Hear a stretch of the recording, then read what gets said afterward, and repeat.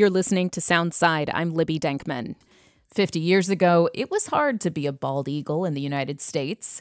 Forests across the country had been decimated to make room for people and industry, felling critical nesting habitat. In place of those forests, there were now farms and ranches. And as eagles swooped in for a quick flyby chicken run, those people began shooting eagles en masse. If that wasn't enough, pesticides like DDT had seeped into waterways and the fish eagles like to hunt, killing even more in the process. By the 1970s, the bald eagle, the very symbol of America, was under threat of extinction. But then, from the halls of the United States government, a different kind of eagle swooped in, this time holding an olive branch. Okay, that eagle is a metaphor for the government, and the olive branch is the Endangered Species Act. Stay with me here. 50 years ago, Congress passed the landmark piece of legislation designed to protect the unique and vanishing biodiversity of the United States, the Endangered Species Act, or ESA. Since it was passed, the ESA has listed more than 1,600 species for protection, and the overwhelming majority of listed animals, including the bald eagle, have been saved from extinction. But over the last 5 decades, another human-caused problem has emerged, that of climate change. So what have we learned in the last 50 years about better protecting the environment, and what lessons can we take with us for the next 50 years of the Endangered Species Act? Here to tell us more is Noah Greenwald. Noah is the Endangered Species Director at the Center for Biological Diversity. Welcome, Noah. Thanks for being here. Oh, thank you, Libby. So the Endangered Species Act was signed into law by Richard Nixon 50 years ago. How was our environment at the time? What prompted this law to be passed? Right. So Richard Nixon not only signed it, but was actually an advocate for the Endangered Species Act. If people want to search on the internet, he has quite an eloquent signing statement that went along with the Endangered Species Act. And the Endangered Species Act was really the culmination of, a strong environmental movement in the late 60s and early 70s that resulted in passage of the Clean Air Act, the Clean Water Act, the National Environmental Policy Act. That was all part of a recognition that we needed to do better to protect the environment. And in particular, for the Endangered Species Act, there was a recognition that species were being lost, that we lost the passenger pigeon, for example, that wolves and grizzly bears had disappeared from most of their range, that bald eagles were mostly gone from the lower 48, Washington being an exception. It was one of the places where they survived. I'm curious about the politics of all this, because the Republican Party today is not necessarily known for being out in front on legislating protections for the environment. Was there more of a bipartisan mood in the 1970s when a president like Richard Nixon could be the champion of a piece of legislation like this? Oh, definitely. The Endangered Species Act passed nearly unanimously. Richard Nixon had been, being from Santa Barbara, had been really affected by the oil spill that had happened in the late 60s off the California coast. And so, I think it was much more bipartisan. And I actually think that the American public is largely bipartisan on this issue, that polls show that the majority of people, including the majority of Republicans, support the Endangered Species Act, support protecting endangered species. And it's at this point really the Republican Party that's out of step with that view. And I think that largely reflects an, well-funded corporate campaign to undermine regulatory protections for our environment. You work really closely with the Endangered Species Act as part of your job. How does a species get protection under the law? Yeah, so species get protection under the Endangered Species Act by being listed as endangered or threatened. And there's 2 different pathways that can happen. One is that any person, any group, even a state or an agency can petition to have a species listed. And once that happens, the Act prescribes specific deadlines for the U.S. Fish and Wildlife Service or the National Marine Fisheries Service to respond to those petitions within 2 years. Within 1 year, they're supposed to determine whether the species warrants protection. If so, then they have another year to finalize it. The other pathway is that the agencies can themselves propose to protect a species, and then they have 1 year to finalize it. For the most part, it's been petitions and then lawsuits to enforce the deadlines that have resulted in species being listed. More than 80% of all species, the roughly 1,700 species that are listed, filed petitions or lawsuits. And that's really been an unfortunate part of it because it's made the whole thing take a lot longer than it should. As I said, it's supposed to take no more than 2 years, but on average, it's taken Fish and Wildlife Service 12 years to provide species protections. And during that time, species decline, recovery becomes harder and more expensive. Yeah, I mean, the reason that this process is started is because a species is at risk. What does that mean for individual species that have to go through this huge waiting period when they're already not on firm ground? Yeah, as I say, it often means that they continue to decline, that they continue to lose habitat, and it just makes it all the more likely that they're going to go extinct. An example would be a species known as the lesser prairie chicken, which is a grouse that occurs on the southern plains. And the majority of its habitat is over the Permian Basin, which is one of the largest oil and gas plays in the world. We first started working for protection for that species in the 90s. It finally just gained protection last year. During that time, really the Permian blew up and there was a massive amount of oil and gas development in its habitat. So, the situation for the bird is much more precarious than if it would have been protected in the early 90s in the first place. When does a petition not result in protection? I mean, at what point would a species not be listed after the process is started to try to get them protected under the Endangered Species Act? Well, there are some times when after a petition is filed, more information is gathered. There's more surveys and they're found in more places, or there's taxonomic work done that shows it not to be a valid species. So there are times where petitions are filed and then the species ends up not needing protection. There's also times where the Fish and Wildlife Service denies species protections for political reasons, and then we have to go to court in order to overturn that. And an example of that is the wolverine, which, like the lesser prairie chicken, protections were first sought in the 90s. It was denied twice and twice overturned by the courts, and now has finally received protection, been proposed for protection. Okay, so you have filed a petition, the process has gone forward, possibly you've had to go to court in order to get the species ultimately protected, but now it has protections. What does that offer a species? What does it mean in terms of what people can do or have to do when they are encountering or working around these species? Yeah, the Endangered Species Act provides really strong protections. It provides a blanket prohibition on take of species by any person or company or government. And take is broadly defined as harm, harassment, killing, habitat destruction. So that's a really strong prohibition.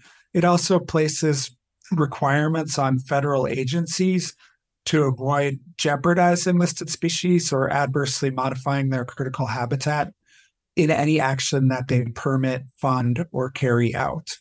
They do that by consulting with either NOAA Fisheries or the Fish and Wildlife Service, which frequently results in changes to projects.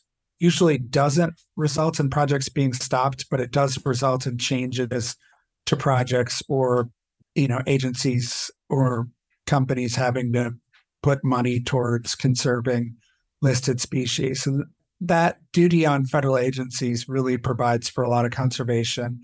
It also requires development of a recovery plan. So people put their heads together to try and figure out what the species needs. And it also directs funding towards species through a provision of the Act called Section 6.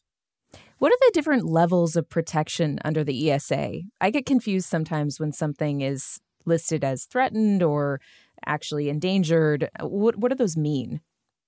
Yeah, so with endangered species, I mentioned the take prohibition. They automatically get the take prohibition.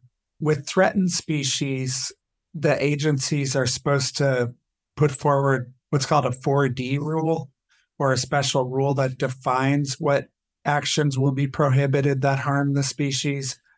For since the not long after the act was passed, Fish and Wildlife Service did something smart, which was to apply a blanket 4D rule. So any species listed as threatened would automatically get the same protections as an endangered species unless they put forward a specific rule.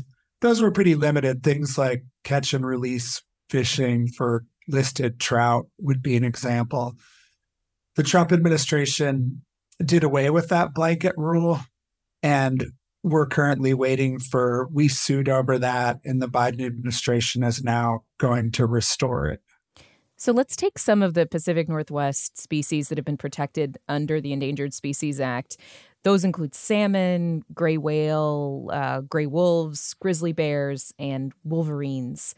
How effective has the act been at rebounding those species? Yeah, so with Northwest species, the thing I would say about it is the act was the primary driver of the Northwest Forest Plan. Were it not for the Endangered Species Act, we would not have seen the protection of our last remaining old growth forests, which provide habitat for spotted owls, marbled murrelets, salmon, and many, many other species. We would not have seen such strong protections for our watersheds to benefit salmon. So in that regard, it's been a tremendous success. The Northwest Forest Plan, I would say, is one of the most, forward-thinking conservation efforts in U.S. history. And so people know that it's 24.9, almost 25 million acres of forest that was protected in 1994, old growth land and forest along the West Coast. Exactly. That was just tremendous. I think what we've seen with, say, a species like the spotted owl is that the problems we're causing in the natural world are starting to coalesce.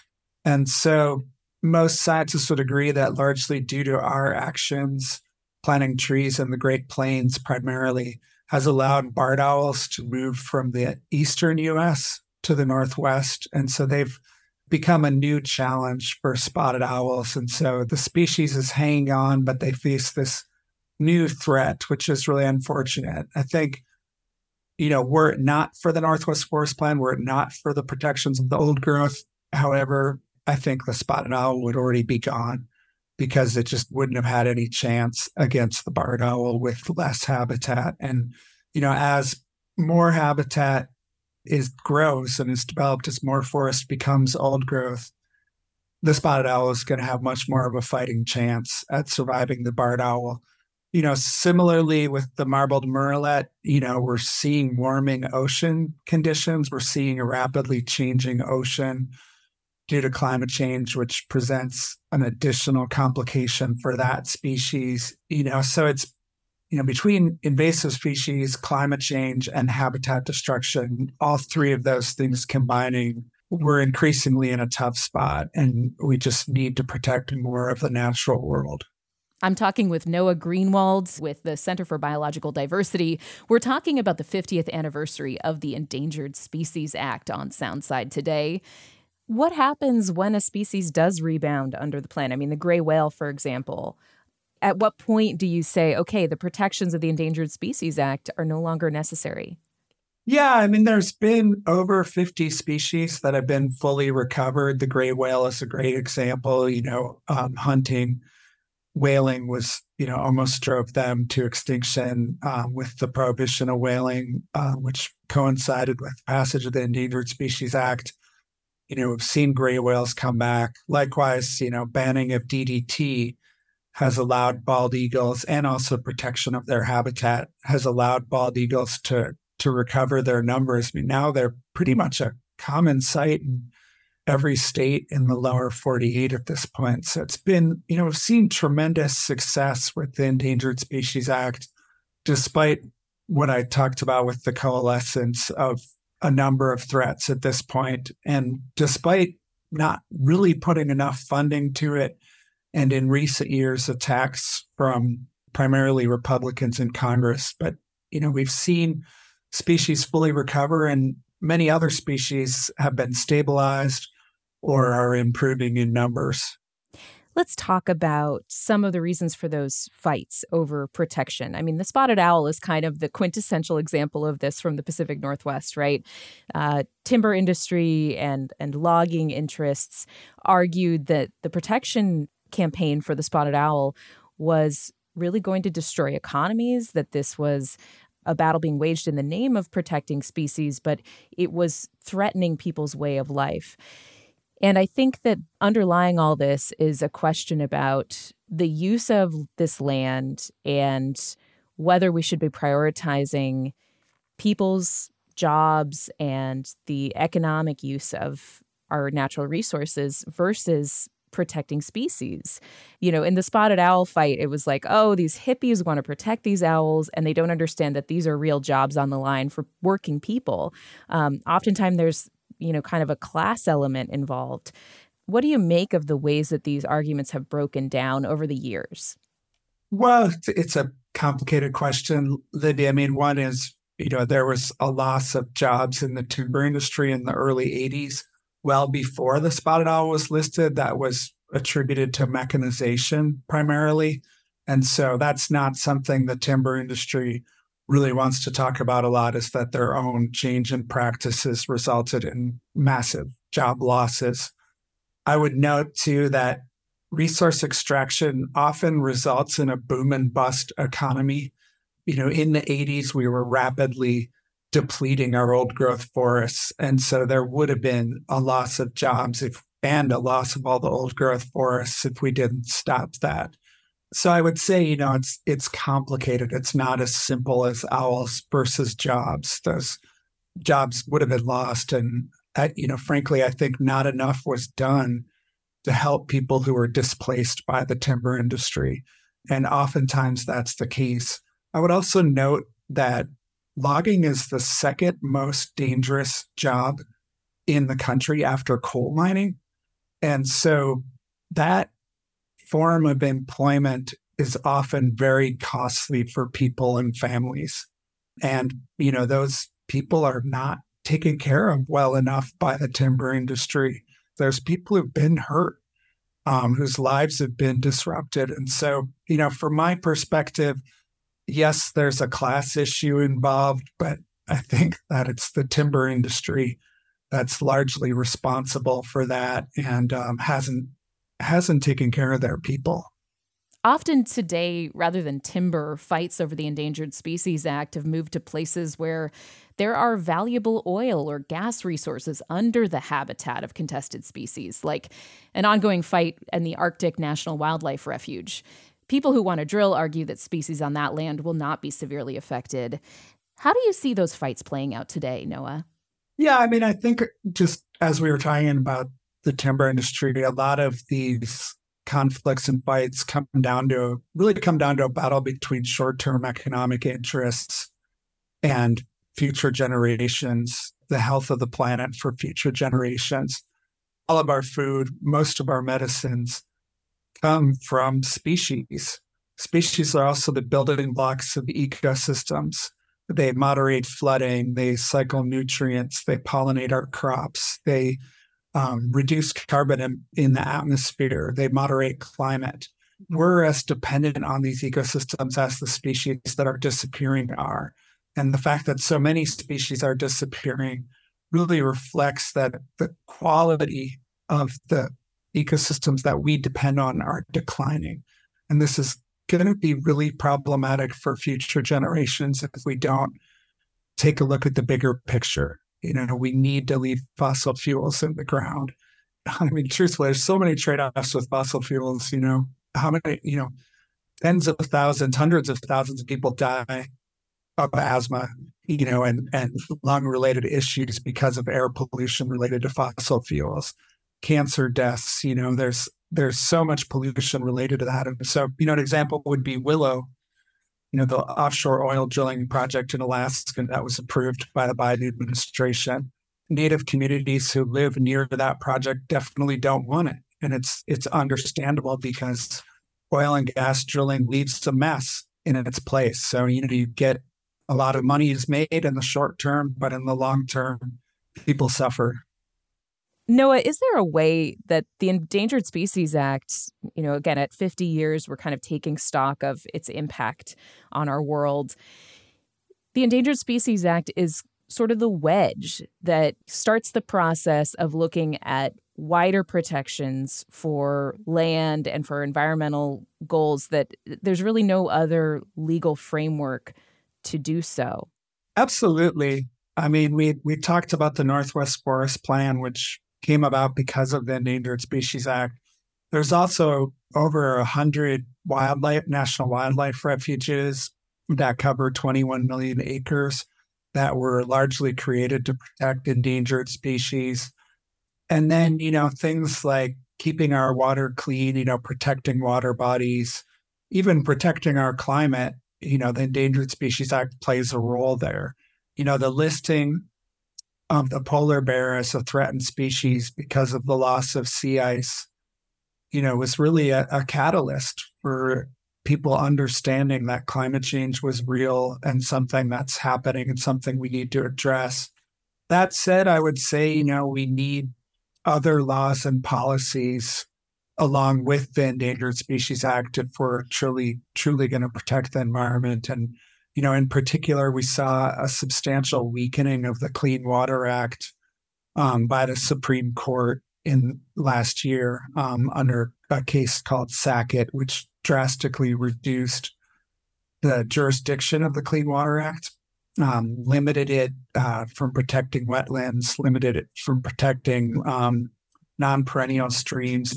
And that's really a shame. We all need water to live, and it's not going to happen in Congress anytime soon, apparently, but we need a strengthened Clean Water Act. And, we need to take these problems more seriously and put more resources behind them.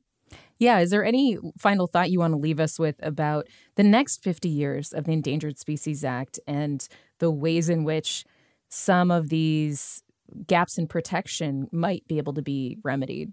I think, we're at a real tipping point right now with climate change, and people don't realize how interrelated the extinction crisis and climate change are. It's not just burning of fossil fuels, it's land clearance as well as a substantial source of greenhouse gas emissions. Cutting forests down, including in the Northwest, is a substantial source of greenhouse gas emissions. So we have to, there's an effort by the UN to protect 30% of the Earth's surface by 2030 and 50% by 2050. And those goals are absolutely needed to address extinction and to address climate change. And if we don't take action now, people are going to suffer in the future. Future generations will not inherit a good world. And that's just tragic. And so the main thing is we just have to take these problems seriously. We have to set short-term economic interests aside. We have to put more resources and funding into these problems. Noah Greenwald is the Endangered Species Director at the Center for Biological Diversity. Noah, thank you very much. Thanks, Libby. Thanks for listening to Soundside. This show is only possible because listeners support us. If you're able to give right now, please check out the show notes for a link to donate. And don't forget, you can listen live on KUOW 94.9 FM Seattle at noon and 8 p.m., Monday through Thursday, or anytime online at KUOW.org.